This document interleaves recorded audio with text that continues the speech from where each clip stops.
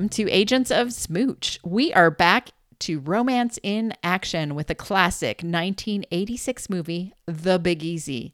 This is a movie I think of as part of the zeitgeist, at least for those of us who have lived through the 80s, but it's not one that I have ever seen before. I know now that this was way too steamy for me in 1986, but just right the amount of steamy for me today. This movie is a police procedural that I expected, but it has a romance that is threaded through between Dennis Quaid and Ellen Barkin's characters. They bring the heat, which is why it is a perfect mission for Smooch. I am director of Smooch, Annette Wierstra, and for this mission, I am joined by Agent Shelley Brisbane. Hello, Shelley. Hello. Watch out for the alligator, baby. Yes, you gotta watch out for them. And we also have Agent Deb Sanish, who was the one who suggested this steamy mission. Hello, Deb. Hello. I think, the well-known movie Big Easy might be a misnomer, but it is my goal in life to have more people know of this film because it's so good. I've definitely had heard about it though. But it's kind of like fallen off the 80s radar Yeah. of movies that you think about. Like, it's not a Crocodile Dundee or Romancing the Stone. It's just one of those movies that kind of slipped into obscurity.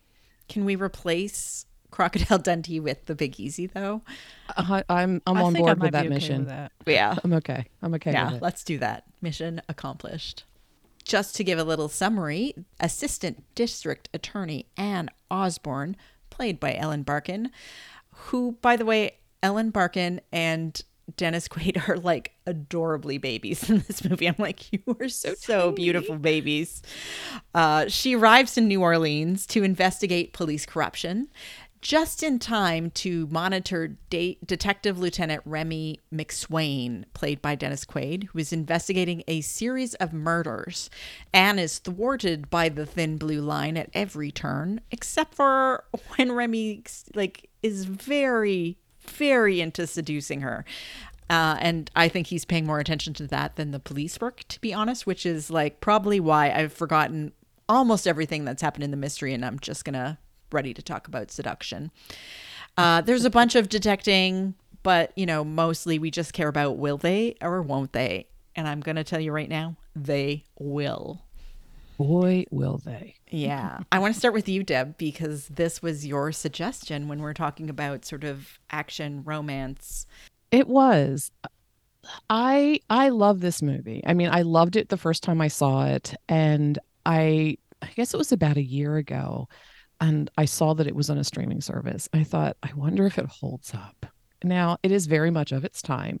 Mm-hmm. But as far as a romance, it 100% holds up. And even as far as a really good police procedural movie, it holds up. And I was so chuffed that this movie that I had such fond memories for, because they don't always, you know what I mean? No. Sometimes you go back and you hit that nostalgia button and it's so cringy. And this one really held the mark for me. I think the story is really good. I think it's a very seductive story on a couple different levels. Obviously, the romance between Ellen Barkin's character and Dennis Quaid, who, by the way, New Orleans accent is not that great. But if you have to have a flaw, that's a flaw I'm okay with. I can let that one go. But the movie really kind of seduces you into the bigger story, which is an absolute terrible case of police corruption. Mm-hmm. And you start off feeling that it's a little benign, just like Remy feels that it's a little benign.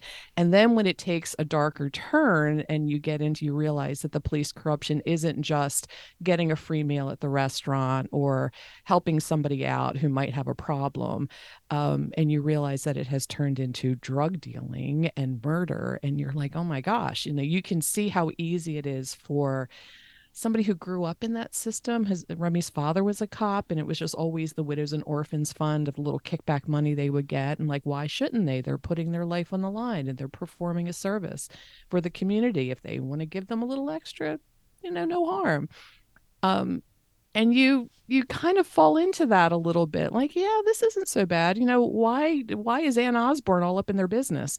And then you realize that, oh yeah, Remy doesn't realize how deep and dark the corruption goes. And as you find out, it's not only the awakening interest between the two of them, but also him finding his moral center, which, let's face it, was a little squidgy in the beginning of the film. So, I mean, I think it's a great movie, and I don't have many complaints about it at all, other than that accent. I think that is a fair complaint. Shelley, what is your experience with this one? I think I might have seen it when it came out, but I don't have any memories. That's a long time ago. So let's just say I did, but that I don't remember it. I have mixed feelings about this movie, and sometimes when people say that, it's the preparation for them to trash it totally, which is not what I intend to do by any means. It is of its time. And I should also say, I'm not from New Orleans. I've spent time there. I know a lot of people from New Orleans. So some of my reaction is going to be as a Southwesterner who feels more adjacent to New Orleans than I do to a lot of other cities where movies tend to be set. So I have strong feelings about the portrayal of New Orleans and the way New Orleans is used in the movie, both for good and for bad. And I also the things that are of its time that skeeve me out. That is the whitest version of New Orleans you will ever see. That cop shop is so lily white. It's incredible. And it's because it's New Orleans especially, it feels weird. It feels extremely weird that it's as white as it is. There are a few black characters, but they're not on the good side in most cases. And so that doesn't feel authentically New Orleans in that regard. And they hit a lot of New Orleans tropes, just like if you saw a movie about San Francisco or Chicago or Dallas for that matter, there would be all sorts of tropes that you would have to hit. And every single one of them gets notched in this movie.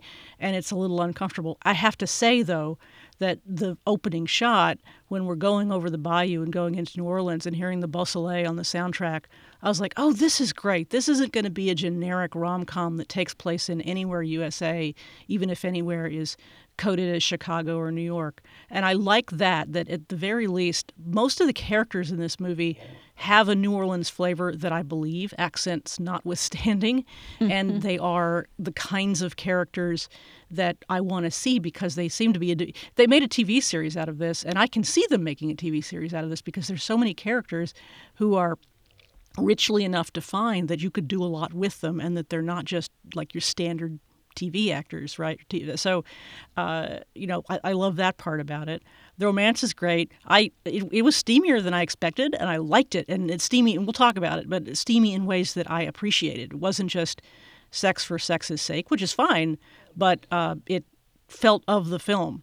I have mixed feelings about the accent, Dennis Quaid's accent, although he's kind of adorable. He's kind of annoying because he's, especially at the beginning, he's sort of aggressively pursuing Ellen Barkin's character. And I'm never really a fan of the man trying to convince a woman to do something that it's not clear yet that she wants to do.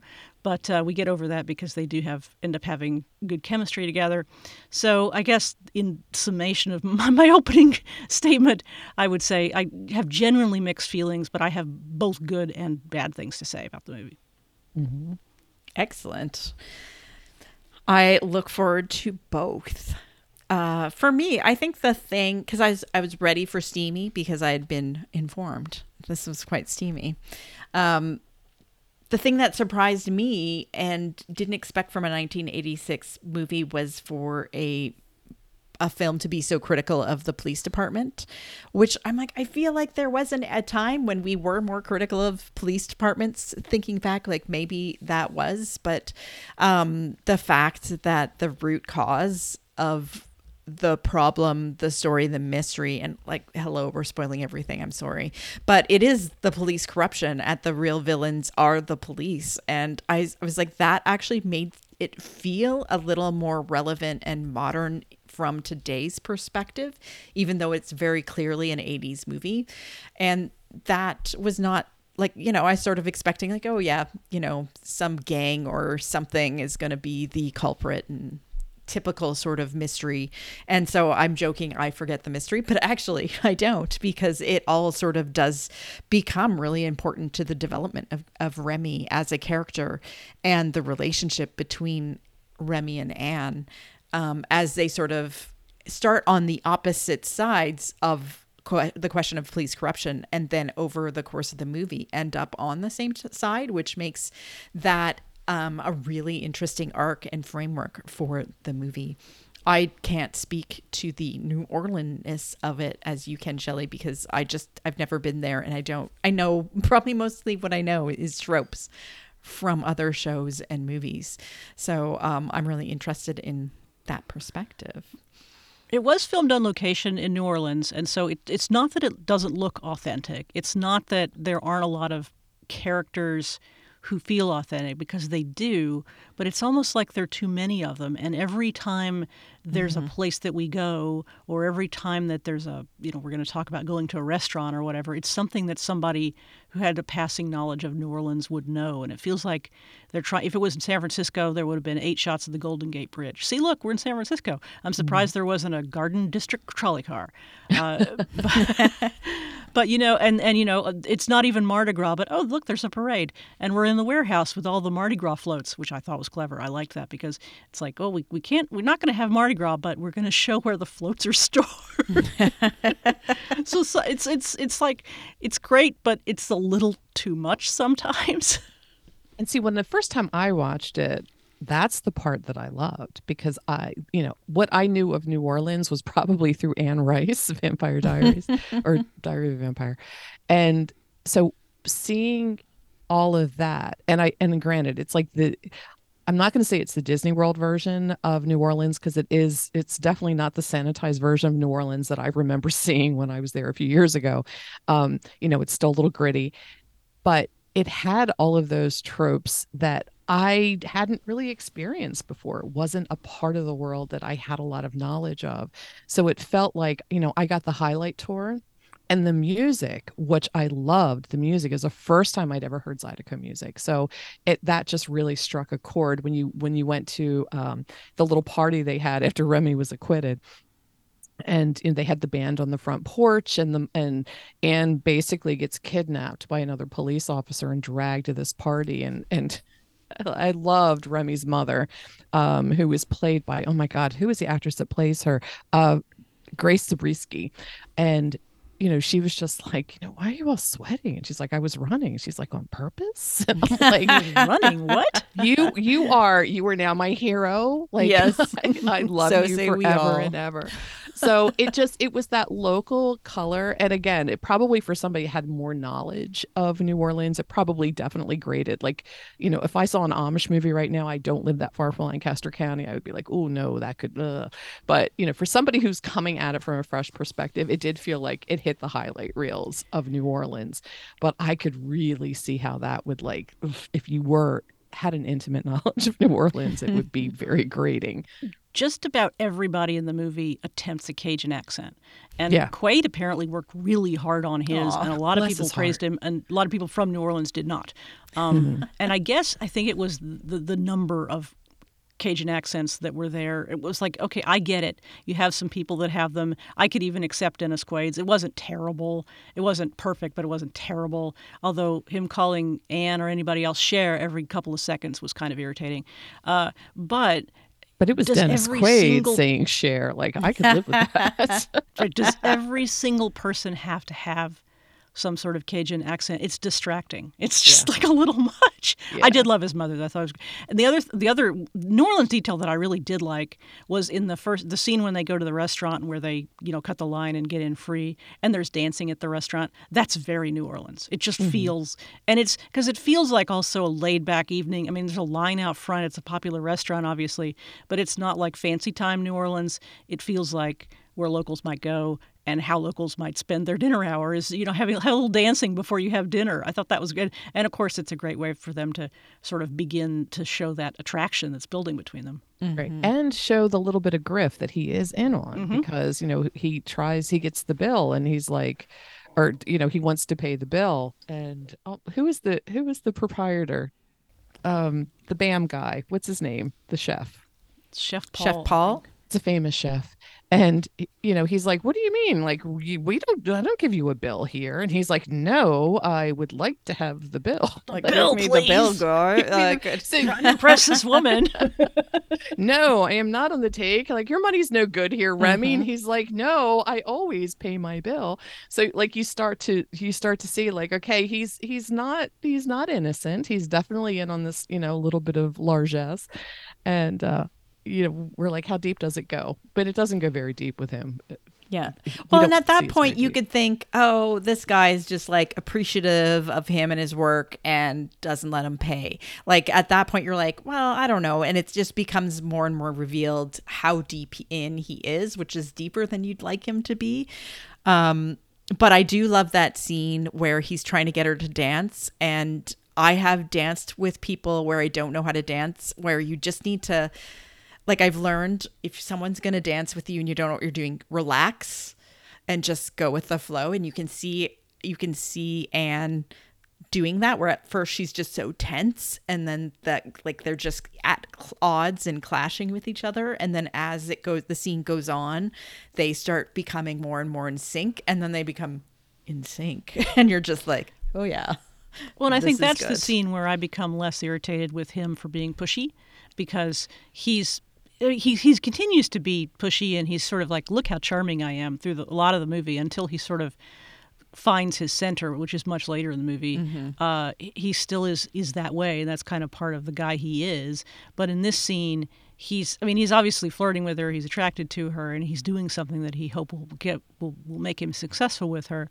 But it works, and he has to sort of come to where she is in terms of like, I'm gonna show you this thing that you don't know how to do, but we're gonna have fun out of it. He's not forcing her to do it, and that's the thing. Like, I don't want to leave the impression that he is aggressive and he's not taking no for an answer, because he's aggressive the way a man who's flirting with a woman is, but not aggressive the way a man who means the woman harm and doesn't care about her is. And so I sort of have trouble, especially because it's 1986, I have trouble sorting out whether I'm looking at it through 2023 eyes or whether I'm just like, maybe he's a little much. But at the same time, I feel like that scene is the point where she is generally finding something to warm up to him, back. Like I like her, I'm sort of going, oh, all right, this might be fun, whatever. Yeah, Emerald Lagasse wasn't it Emerald Lagasse in this? I'm looking at the cast list because I know. I that's could have what I do. swore he had. Maybe it's like one of those, the Mandela effects, that I could swear it was Emerald Lagasse was the chef at Tipitana's who came out, but I could be wrong. I feel like I'm gonna have to go back and watch it now. Yeah, we'll rewatch Again. the whole movie. That's the only way to Oh find out. no. I know. Absolutely uncredited, like an uncredited appearance. Well, there are other uncredited appearances which we can get through as we go. Yeah. And honestly, the cast in this was so good. Ned Beatty's character, like, I did not suspect him No. until No, the did not. very end. Like, that was a shocker. And I thought, you can see how it all worked. I kind of suspected John Goodman, but Yeah, well, John Goodman, he was like the dumb henchman. Do you know what I mean? Yeah, I know. But Ned Beatty, especially He was very good. after Dennis Remy's brother was shot, and you're just thinking, like, this is getting really twisted now. Like, at that moment, like, it became deadly serious. And I think it was also the moment, I think, that Remy woke up and said, okay, there's something really bad. It's not just a little give and take. It's not a little, I take a little here and I get a free dinner every now and again. Like, there's some deep rot.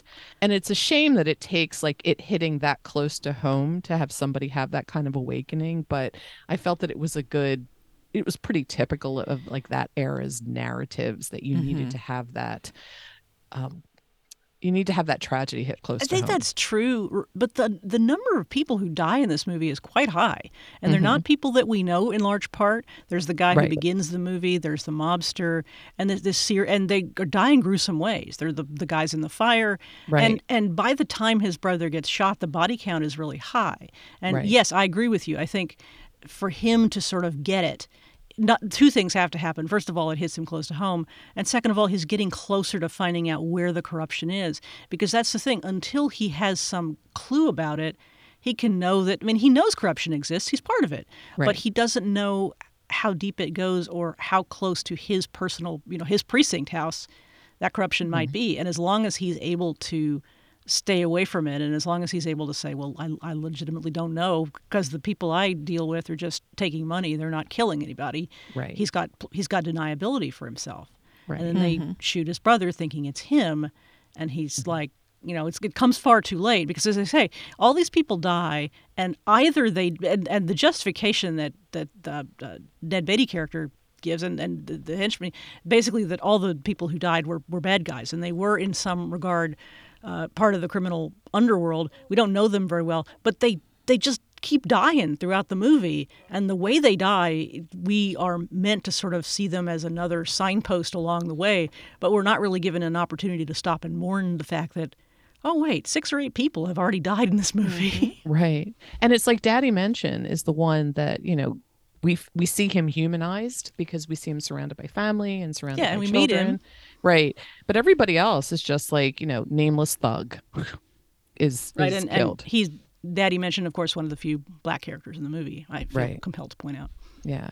And and Jack Kellum, which is Ned Beatty's character, Jack is like, he's trying to, whether it's because of his relationship with Remy's mom, he is trying to kind of protect Remy from the darker side of everything. Like he's almost acting as this buffer between the really bad corruption and just the little corruption, like the little. I don't know stuff. if I want to give him that much credit. I feel like at the end, he's when Rennie confronts him, I think he's facing up to what he's been doing. He's been doing this for a really long time, I think his motivation is probably mostly financial, and he talks about how he's able to provide for his own family and for Remy's mom, who's going to be his wife, and I feel like he may be in some denial too. He knows those guys got killed. I mean, he even says, they're bad guys. And so I think we're meant to have sympathy for him because of his relationship with Remy, but I think he's a badder dude than if he had been around longer after we found out he was a bad dude, I think we would have thought a little less of him. I absolutely agree. And I don't think that he was doing it out of the goodness of his heart or not. I don't think he was doing it because I'm going to step a second back so I can phrase this. He was trying to protect Remy because of the relationship that he had with his mom. And he was trying to, that was the honorable thing that he could do. But his level of corruption and rot had become so deep that he just lost sight of maybe where he's kind of where Remy would be in another 30 years if things had gone unchecked. Yeah. You know what I mean? Starting out with the little things, and I have a little bit of extra money to take my girl out or to help her out with her bills, and all of a sudden here's a bigger paycheck, but we're gonna try to turn a blind eye to some of the darker things like Remy is now. He's at the beginning of the corruption stage. And I think the rot got so deep that Ned Beatty's character just lost vision of what everybody had been doing all along, and just, the greed got to him. And he was a terrible character. And the fact that he almost killed the woman that he loves' son to cover up his tracks, you just see a little bit of corruption will eventually turn into complete corruption if it just goes on long enough.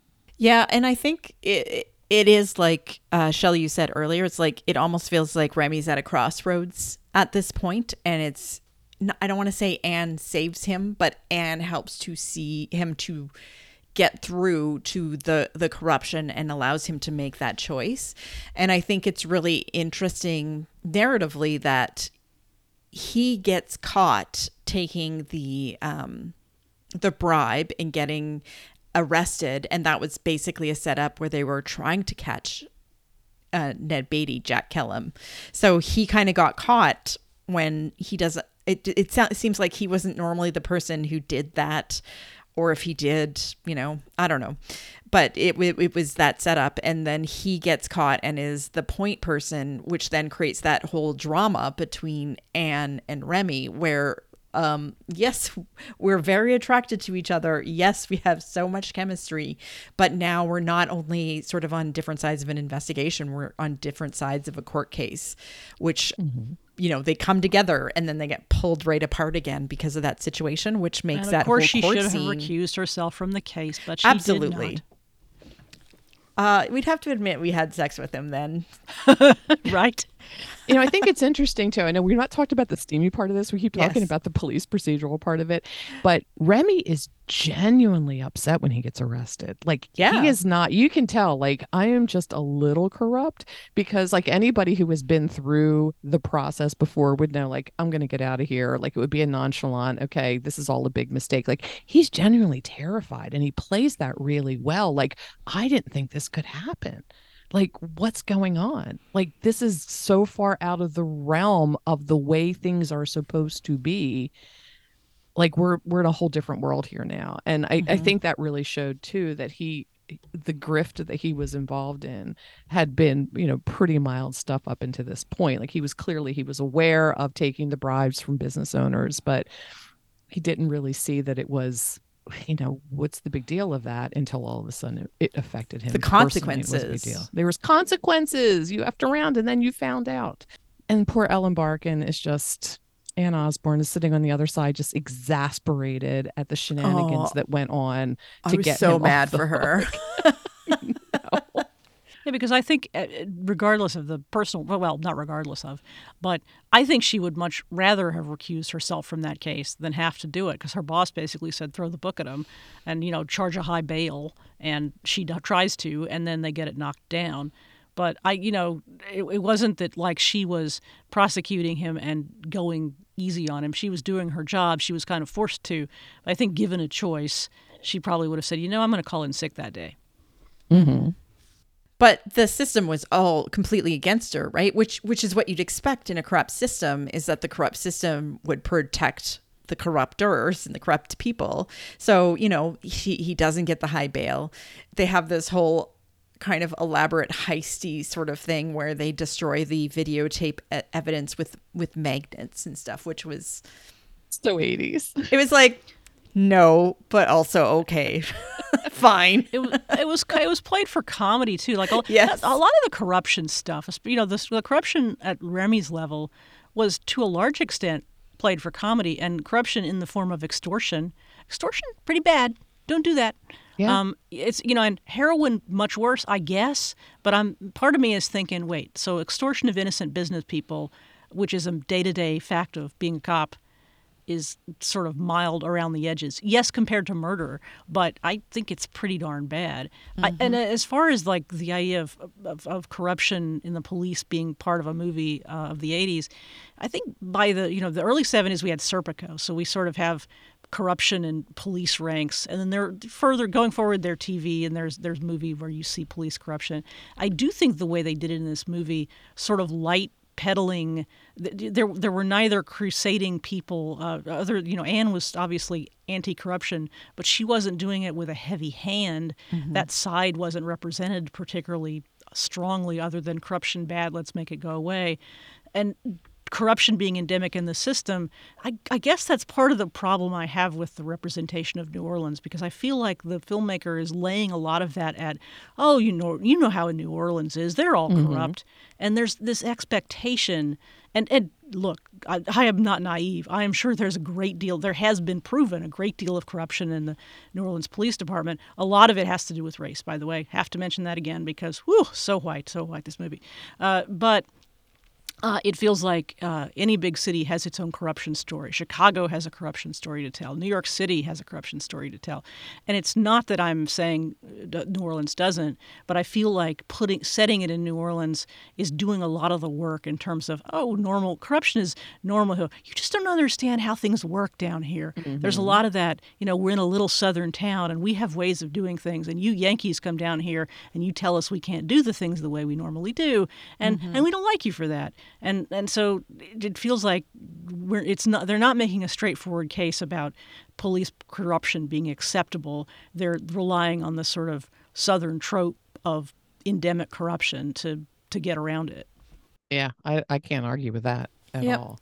I But we agree. also do get a really good that courtroom scene. I just have to mention, we have Charles Ludlam playing Lamar Parmentel as the attorney that represents Remy. And oh my gosh, I just loved his character. I just thought it was, and again, I know we're leaning into stereotypes, but just leaning into stereotype that like, okay, I get this. It spoke to me, but he just played this really wonderful attorney who is, I'm going to represent who I'm going to represent. I don't know that I have a moral code whatsoever, but I can argue for what I need to argue for. And it did show that, like, as you were mentioning, Shelley, it did mention that little, okay, this is how the town works. Like, I know everybody here. I knew your mama, I knew your daddy, I know everybody. It's a small town. And it just kind of leaned into all of those stereotypes um, of what corruption and what sort of fraternization that you would see in what is essentially a town where everybody knows everybody else. It was That such a doesn't take away caricature. from his performance. And sadly, he died like a year after this movie was Oh. released. I know it's I, really I sad. wanted to like it. I really do, but it just felt like such a caricature to me. And it was one Me of those too. things where like I'm not predisposed to dislike it because it has stereotypes in it, but it just felt it was so it was too much for me. And I know it actually got some praise. I think Roger Ebert really liked his performance too. So I'm probably wrong, quote unquote, but I'm allowed to be wrong. And I just the one scene that I You like can the scene feel what later you feel, when Shelley. There is I no feel what I judgment. feel. I You like do. the scene later when they go to see Daddy Mention, and he runs into Remy runs into him, and what is it? Charles Ludlam character. It says, "I only represent sleazeballs" or something like that. It's like I like that. That's he's self aware. It's very self-aware. I did like his performance. I recognize what it is for what it was trying to do, and it did it for me. It's fine. That's fair. Well, and at that point too, you have Remy leaves the situation feeling really triumphant because he feels like he has won, and it isn't until later that he actually has sort of the epiphany or finds his line in the sand that he cannot cross. So at that point, it's like it is like sort of a really triumphant scene, and I actually feel just horrible for Anne because she is not treated well by the system. She is not treated well by many of the people around her, and then she also, is dealing with this guy who she had amazing chemistry with, and he's apparently, well, she's pretty sure he screwed her case very intentionally and cares nothing for how she feels about it, which is not great relationship material. No, that's not firm footing to get things started. But my God, do they sizzle? Oh, Indeed. yes, they Yeah. do. And I don't know that I would have looked at them separately and thought, you know what, those two would be good together, but they absolutely are. They Yeah. really are. And I think what I really appreciated at the time, because this is an R-rated movie, which surprised me. I don't remember it being an R-rated movie the first time I saw it. But for an R-rated movie, there was it was not explicit, if that makes sense. There was a lot of shifting of clothing around in a Facial very expressions. facial Alluding to expressions. things.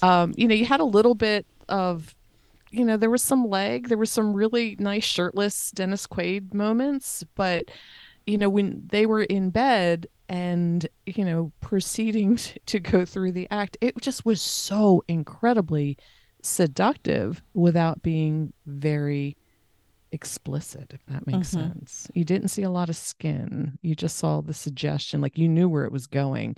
But it's one of the better love scenes that, if I'm going to talk about something that's steamy, that doesn't make me cringe and want to turn away, like this is what I think about. I agree, and I also think a couple of other things make it work really well. First of all, the whole sort of awkward business of she becomes uncomfortable, and she wants to pull away, and he sort of brings her back in, not by pouncing on her, not by saying getting mad because she's saying no, but basically by seducing her back, and it works. And you see once you've seen that scene, you can see that she is a willing, happy, and eager participant because, as I say, the facial expressions, we see when she is experiencing her joy, and I think both because it's awkward and because there's a little bit of humor, they've gotten to this way in a fairly relaxed, comfortable way with each other. It's not like, again, it's not like he's overpowering her or trying to convince her to do something she doesn't want to do, nor is it that they're just, it's not, I mean, they're horny for each other, but not in this sort of like everything is very serious and very intense way. They're having fun with each other, and I think that makes it really sexy and really multi-dimensional, because it's not just, okay, we're now going to show a sex act and we're going to see Dennis Quaid without his shirt, we're going to see some leg, but there's a dance, there's a negotiation that goes on between them, and they both get to a point that makes them very happy. There's also a conversation, though. Yes. Like, he pauses to say, like, talk to her about why she's feeling reluctant and what she's uncomfortable with, and they talk through it, which is great from a consent perspective. That was exactly the point I was going to make as well. I mean, she's just like, I'm not very good at this. And he's like, I think you're pretty darn good at it. Like, why is it that you're, like you said, why is it that you're feeling this way? Because this is not the person that you think you are is not the person that I'm seeing. And you don't get the sense that it's just a line that he's using to get her to acquiesce to the act of sexual intercourse.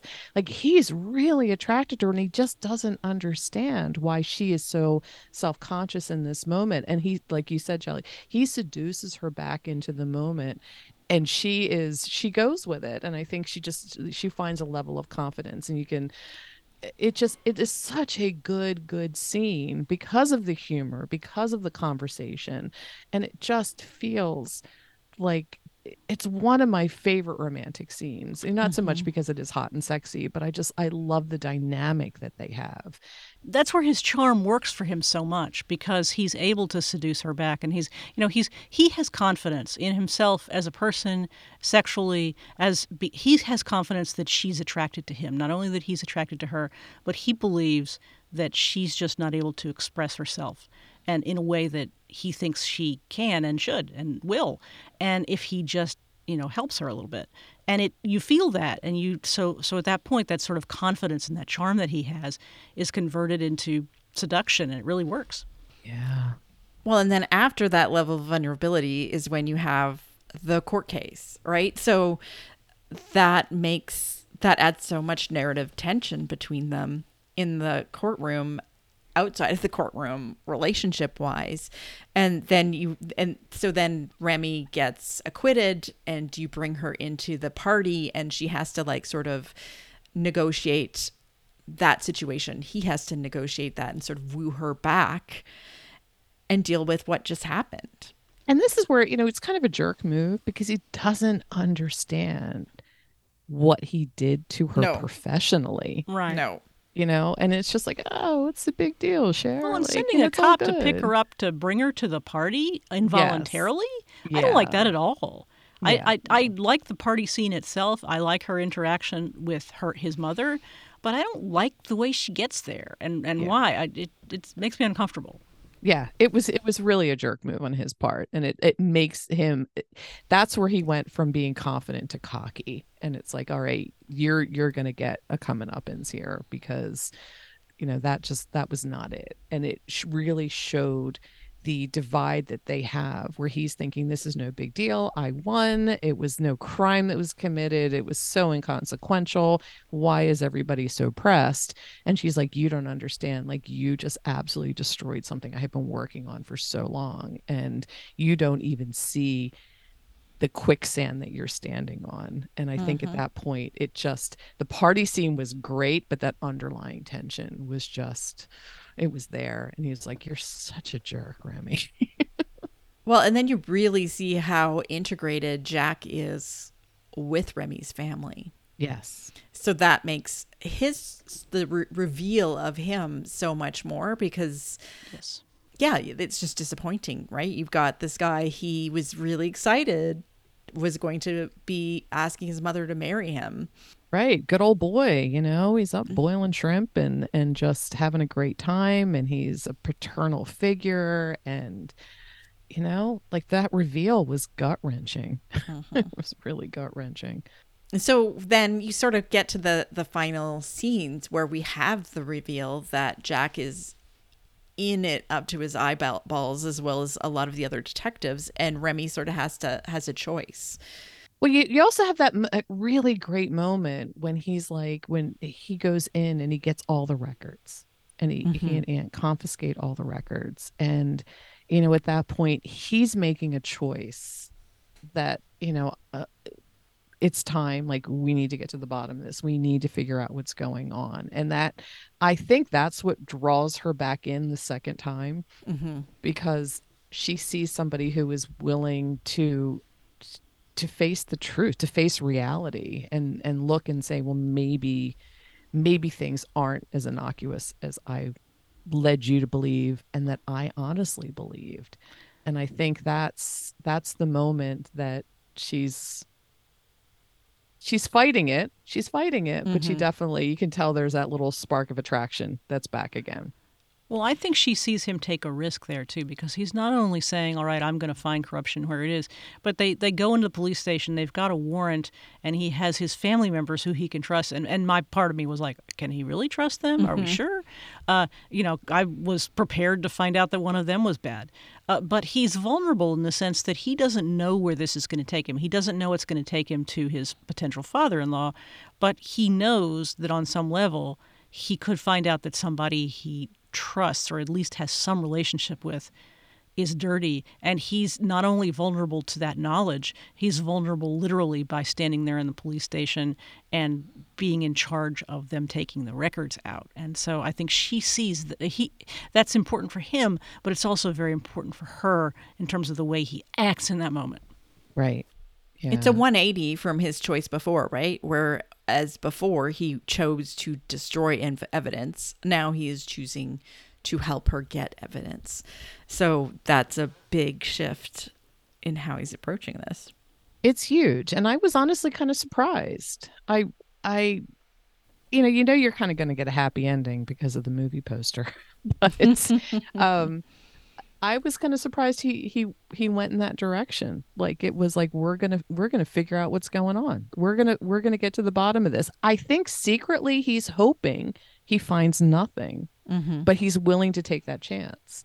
And I think that's real growth on his part. But of course, then, we get his brother is being gets shot, and that just blows the lid off of everything. And then it all goes to hell in a handbasket after Mm-hmm. that. But she looks great. Can we talk about her skirt with the boots and the little ankle socks? Oh my Like, that's a goodness. look we can bring back. Like, that's an 80s look that was just real. It was, you can run in it, you can jump from a boat, you still look adorable. It's a good look.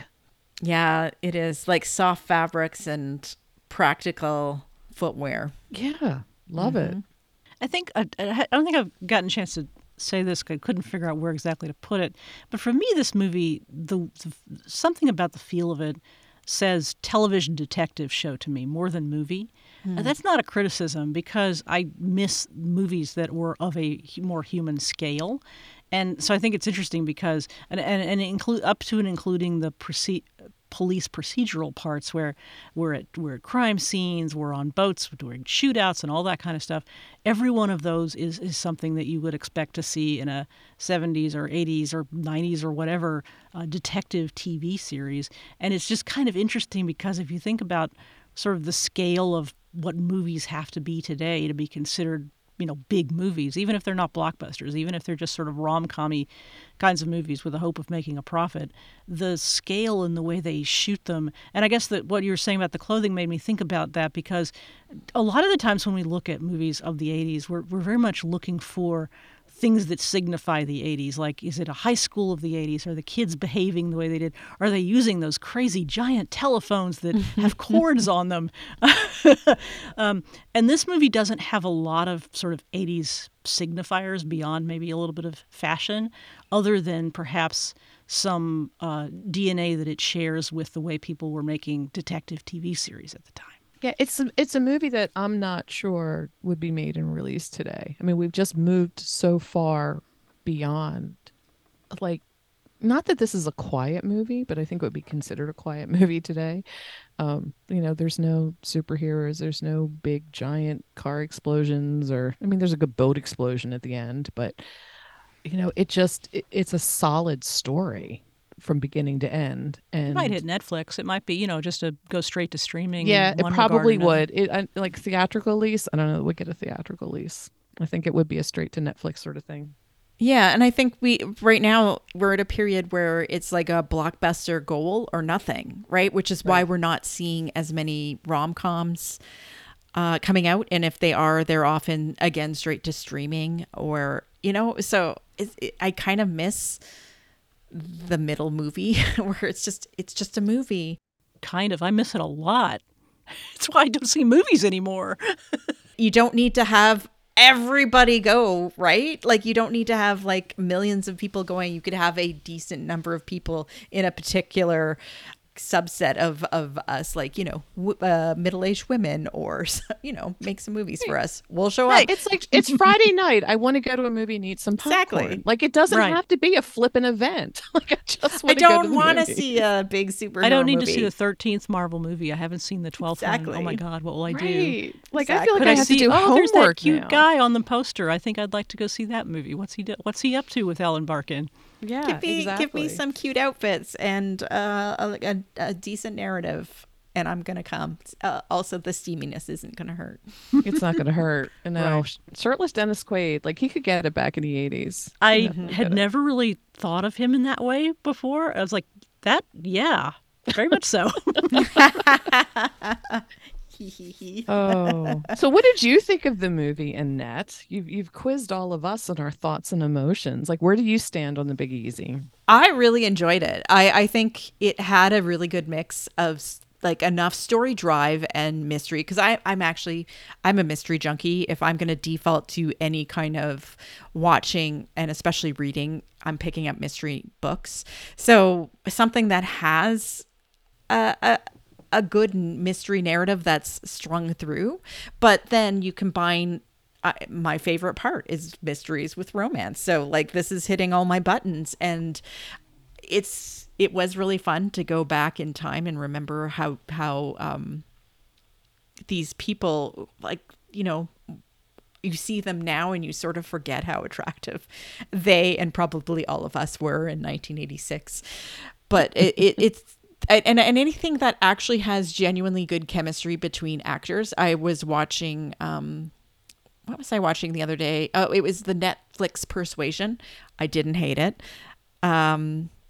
That's probably a whole other episode sometime, maybe not. But I was like, the thing that drove me a bit bananas in it was the fact, like, I'm not feeling any chemistry between those lead actors. And if you're going to suck me into a romance, give me some chemistry. And these two actors had it in spades, which really draws you along in that narrative. And I think combining the narrative so it is driven by the mystery, right? So you have them pulling apart and together through the thread of the mystery. It just feels like a really well constructed story that I felt like still really held up, and seeing it for the first time now didn't feel like you said, it didn't feel like it was super 80s. It just felt like kind of a good classic detective mystery romance movie, and 2 thumbs up, Deb. That's what I'm I giving think you. it's 2 really thumbs up. hard to mix genres like that and do it well. I mean, Yes. plenty of movies try, but usually one side kind of suffers. And, and I think one thing that I liked about the romance is that it's not dominating the movie. There's so much police procedural stuff going on. And as I say, I think the only thing that I'm not certain that the movie gets wrong. I think that's up to the viewer to figure it out. The only thing in there is that, oh my God, a lot of people do get killed. But there is a genuine mystery. We have villains that we find out at the end. We have an exciting boat shootout explosion thingy, which doesn't feel overdone.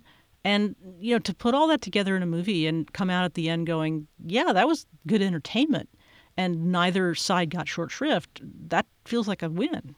And the ending is just so perfect. You just see them walking and dancing their way into a room. You're assuming it's like a hotel room, and she's in a wedding dress and he's in a suit, and there's I'm not sure what music was playing in the background. It was definitely, I don't think it was Zydeco, but it was definitely, some sort of Cajun-esque music playing, and they're just so delighted in each other. So like they lived, they solved the mystery, they hopefully ended some corruption, probably not all, and they had their happy ending, and it just That's it. That's how it ends. Them dancing. You don't see the fallout of everything happening and who getting arrested and whatnot. You just have a happy ending of these two people that been through something and got out on the other side, and their relationship was strong enough to survive that. And that's ultimately, that's what we want. We want our happy ever after. And in 100 solid minutes of mystery. yeah, yeah, it wasn't too long. Yeah, length is really good. I thought the pacing was good. Yeah, kind of like those movies that are like hitting, getting close to 2 hours, not quite 2 hours. You don't need to pause to go to the bathroom. Like you can you can go through in one sitting. You got your little drink, you got a little snack. I watched it to recover from physical therapy, and then when I was done, I was hungry, and so I had dinner. It was perfect. Perfect. Oh, I'm glad you liked it, Annette. I appreciate your concerns about it, Shelley, because if I knew New Orleans the way that somebody who lived there knew New Orleans or was very intimate with it, it probably would be a little cringy, but I'm glad you guys liked it otherwise, because I love this movie so much. Yeah. More people should watch it. Yes, definitely. Do a campaign. It is very difficult to get in Canada. I am in the US right now, so I can watch it with both of you on Prime. In Canada, you can't even rent it. You can't even purchase it. And I'm like, I find this so frustrating about this day and age of streaming, where I expect everything to be at least let me purchase or rent it. It's on a lot of services here. It's on Tubi, so you can watch it for free. I was surprised because I happened to watch it on Tubi just because that was quickest for me. And I was surprised how few ads there actually were. It's not like Roku's channel or some of the other things I've watched where it's ad-supported movies and they interrupt every 5 seconds. So it was like one little quick ad every, there were ads certainly, but you can get it on YouTube and Apple TV and Prime and all sorts of places. So it's worth digging up. 100%. You really want a good, steamy, consensual. I love scene. Yeah. Oh. The agency's all a little horny sometimes, so we just want a little steamy. Sometimes it is kind of our job, isn't it? It is our job. Yes, it's in the mission statement, I think. Yeah. And can we just we have to close on how adorable is Remy and his little stuffed alligator? Oh yes, a man who has a stuffed alligator. I mean, you can't. That's just that's cute. That's adorable. Gator's gonna get if you. I can't have you, can I have the alligator? I was afraid there was going to be drugs in the alligator. Oh my God. This just came back to me, and I remembered this watching it the first time and thinking this was a really low-key, sexy scene, is when she stays over for the first time. They're not having sex. And she uses his toothbrush. And he's just like, sure, take the toothbrush. And she just grabs the toothbrush and uses it. I'm just like, there's something going to happen That's here. intimacy. That is intimacy. That is a level of trust right there. Like you have subconsciously admitted to yourself, whether you want to admit it overtly, that there's something happening here. And I just remember being like, that's a little hot, actually. That's great. I love that. So before we close, we'll just do a quick round of final thoughts. Shelley, any final thoughts from you? Well, as I say, I think there are things wrong with it and things that grate a little bit, but I enjoyed it, and I it's a pleasure to say that I have mixed feelings about a movie and genuinely mean more positive ones than negative ones. I just would be remiss if I didn't point out a few little things that annoyed me. But overall, it was a fun watch. Like if I think back on it, what I think back on was overall, it's a fun movie. Both lead characters are fun. The soup that is New Orleans as they depict it here is fun with a lot of other fun characters, some of whom are hamming it up, some of whom are not.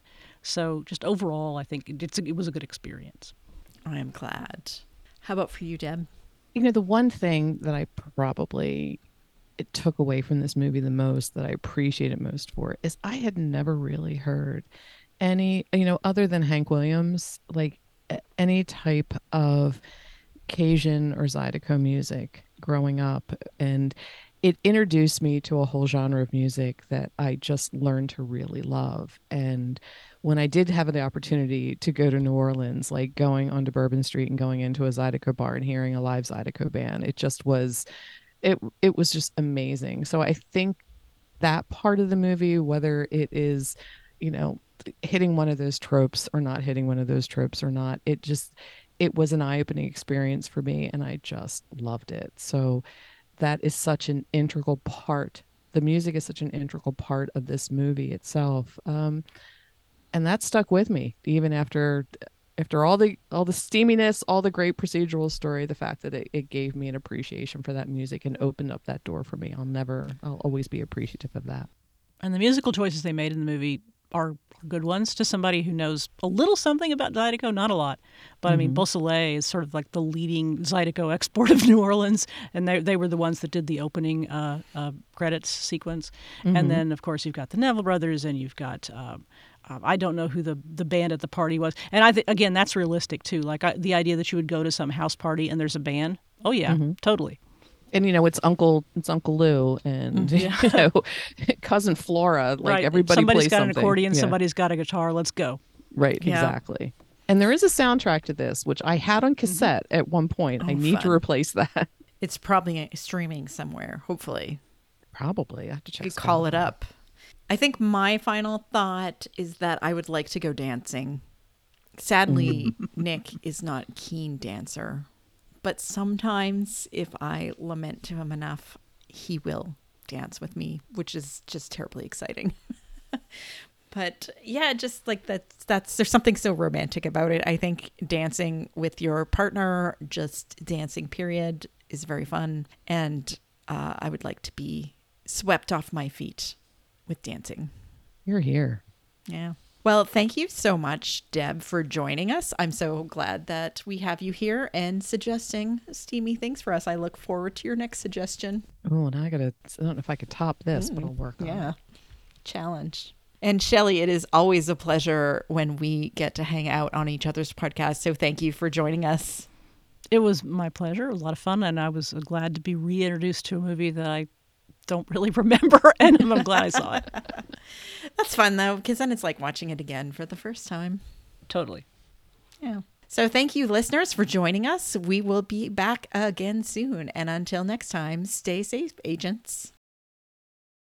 Agents of Smooch is part of the Incomparable Network. If you are enjoying our show, please leave us a review wherever you listen to your podcasts. If you want to join the Smooch Agency, you can become a member of The Incomparable at theincomparable.com/members. Members can choose to support us and any other shows on the network, and you get extra perks like hanging out in the members-only Slack channel, and bonus content such as our growing list of incomprehensible Agents of Smooch tipsy commentaries. Thank you for listening. Your next mission will be coming to you soon.